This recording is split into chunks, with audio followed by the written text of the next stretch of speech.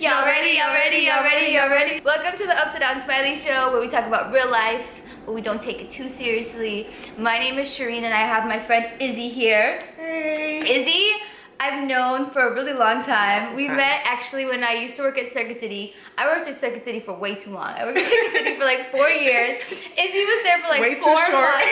And then we just recently reunited for the 10-year Circuit City reunion. Yeah. And now like I feel like you're in my life. Like this girl be texting me every morning with like positive affirmations. Like y'all need to get a friend like Izzy. Izzy, tell them what you're up to. Tell them about you. What I've been up to lately, actually, my mission in this world is to inspire people. So I'm not where I need to be yet to make that happen. So you are where you need to be right now. You're right. Now you are perfect. Right now your life is perfect, right? My aim is to just inspire and give positivity throughout the day. I think that's important. You know, a lot of us, we go our day, we wake up, good morning, we say, it's a fast rush. So one little text I feel like makes a big difference. Hey, good morning, have a great day today. So today we're gonna talk about homelessness and about Izzy's story with the homelessness and then like the stigma. You have seen my brother's like stories. It's called The Dialogues, and he has conversations with homeless people. Yes, he's awesome. And he pays them for their time based on like what he gets paid. I have a friend that has gone through homelessness, which I just recently learned about,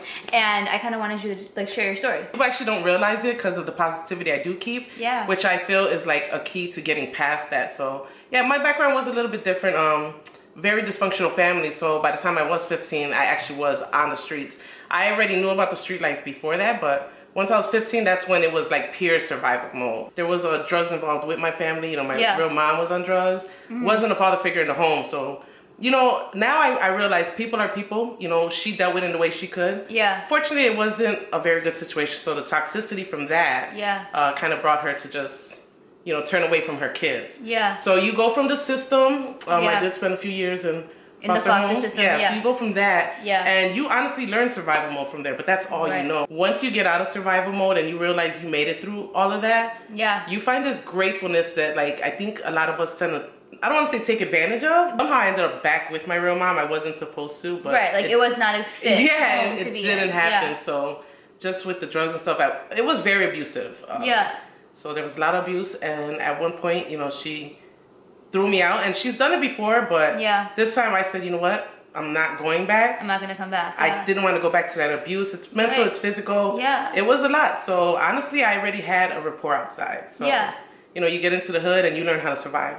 Like you created this community. Yeah, for sure. And like people are looking out for you better than how you're seeing like your mother taking care of you. People don't understand gang life, and you know, they'd be surprised to know I was in that, but honestly, you get a camaraderie with it. Right, it's a family. It's like the family that you don't have at home. It is, and honestly, you kind of just learn to mirror what they do. It's not really you being your true self, it's you fitting in to the only place you've been able to fit into. I did sleep in hallways and stuff, like, couldn't always sleep at a friend's house, so I might sleep in like a building, might sleep on the park bench in Humboldt Park. I know Humboldt Park very well now. Actually, when you met me, I had just got out of an abusive relationship, because that's where I ended up after 17. 15 to 17, I was homeless, and I ended up getting with an older guy. He was 26, I was 17. He was like taking care of you. Oh yeah, definitely, for sure. And well, that's what you think they're doing. Right, but really they're like grooming you. Really, to be like what they want. Exactly. So yeah, when you, because you're young, you're naive, they know you can like manipulate your mind. Yeah, for sure. And you know, we don't know that, like us that live that. I've been groomed.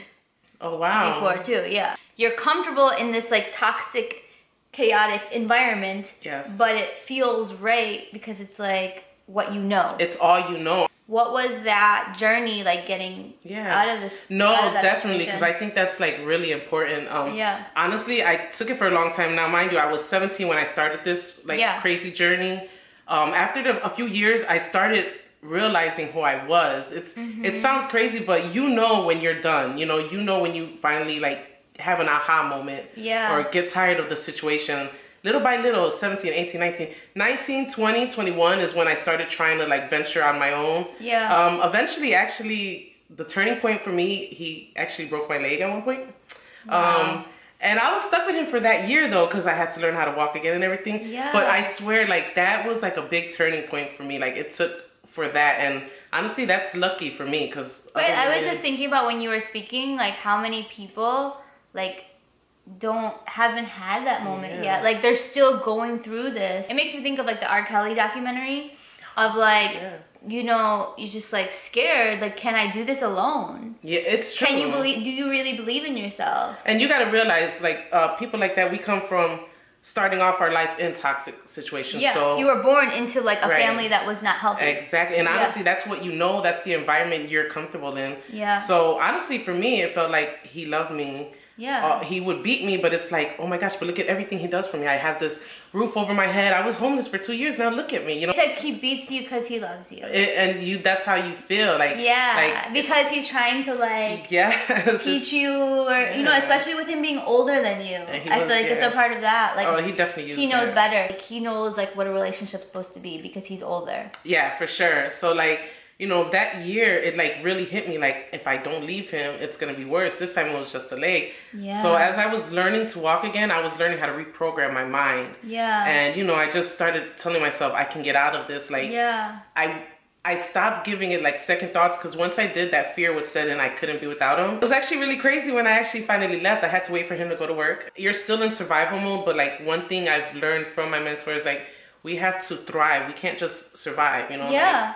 Like, that was a very tough year. That's the year that you know if you're really gonna make it. It's like, I mean, I started off at this point, I was only sleeping on friends' like couches. I didn't really have a place to stay, so it was like shelter, couches. Finally got me another job that wasn't Circuit City. Honestly, and I was able to get a roommate. Yeah. And then from getting a roommate, I was finally able to afford my own place, and I brought myself like the most biggest king size bed. Like, I was so happy with my bed. It was like a big accomplishment for me, honestly. Right. We're now on my phone. When I was out there were times that I would feel like one place I spent a lot of time is by Division National, that fountain. Okay. If I didn't have somewhere to go, I'm sitting there. You could tell I wasn't doing so well. And people tend to want to avoid you, and it makes that person feel really invisible. You really don't know how they got there. Right. And you know, and I do hear people say, well, I don't want to give my money because I don't know what they're going to use it for. Honestly, one thing I say is, no matter what, like, that person, if you have to give, you know, I'm not saying go out of your pocket, but once you give, you're giving of your own free will, because it's, you know, your charitable act. You really shouldn't concern yourself with, at that point, like, what, you know, they're going to do with it. Right. If you really feel that person needs the help, and, you know, don't let, I don't know what they're going to do with this dollar. Because that dollar isn't going to make or break you, but it will make or break their day. You can always give sandwiches. Like, I've done that before, where I've walked around downtown with like just like a bag full of sandwiches. Yeah. It gets cold in the wintertime. They can always use scarves. You know, socks is like such an underrated gift for homeless people. Everyone, I'm sure, has like blankets at home. Exactly. You got like old scarves that you don't use anymore. If you're nervous about the money, then maybe and you care, and as we should care. You have no idea people's stories. Like, Izzy went through like things that she couldn't control. Yeah, and you know, honestly, I was looked down upon by like my friends, families themselves, because other moms would be like, well, what's wrong with her that her mom kicked her out? Why is she... Like, it's your problem. Yeah, like it was my... You'd be surprised the stories you hear. Like, there's some real value out there that is just not looked at because of the way they're living. But, I mean, everybody has a story. And like, honestly, one thing I did want to say, anybody going through it, just know you can go through like the storm. And if you think about it, you survive 100% of your bad days. All of us that are here, we've gotten through 100% of our worst days. Like, do not give up. They deal with a lot of self-worth issues because of the way we're looked at. I'm very positive now because I know what it's like to be very low. You have to make a conscious decision not to keep yourself there. And every day is a conscious decision on your mindset. Everyone should feel like should think about this. Like, when you're out in public and you see homeless people, do you feel like they are like lower than you?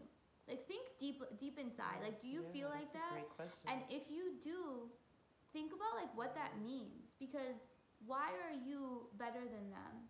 That's a great... Because you could have had opportunities, you've had privilege, you have no idea what that person has gone through. In a couple years, in a couple months, you have no idea what could happen to you. You could lose your job. We're all human beings, and you should treat every single human being the exact same way. A homeless person, the president of a company, your waiter, people that are helping you, your cleaning lady, anything. It doesn't matter. All right, thanks, girl. Thank you so much for coming. Thank you so much for sharing your story. Please come join me on the Upside Down Smiley show. Do it, guys. Do it. Do it. Do it. Thank you. Bye.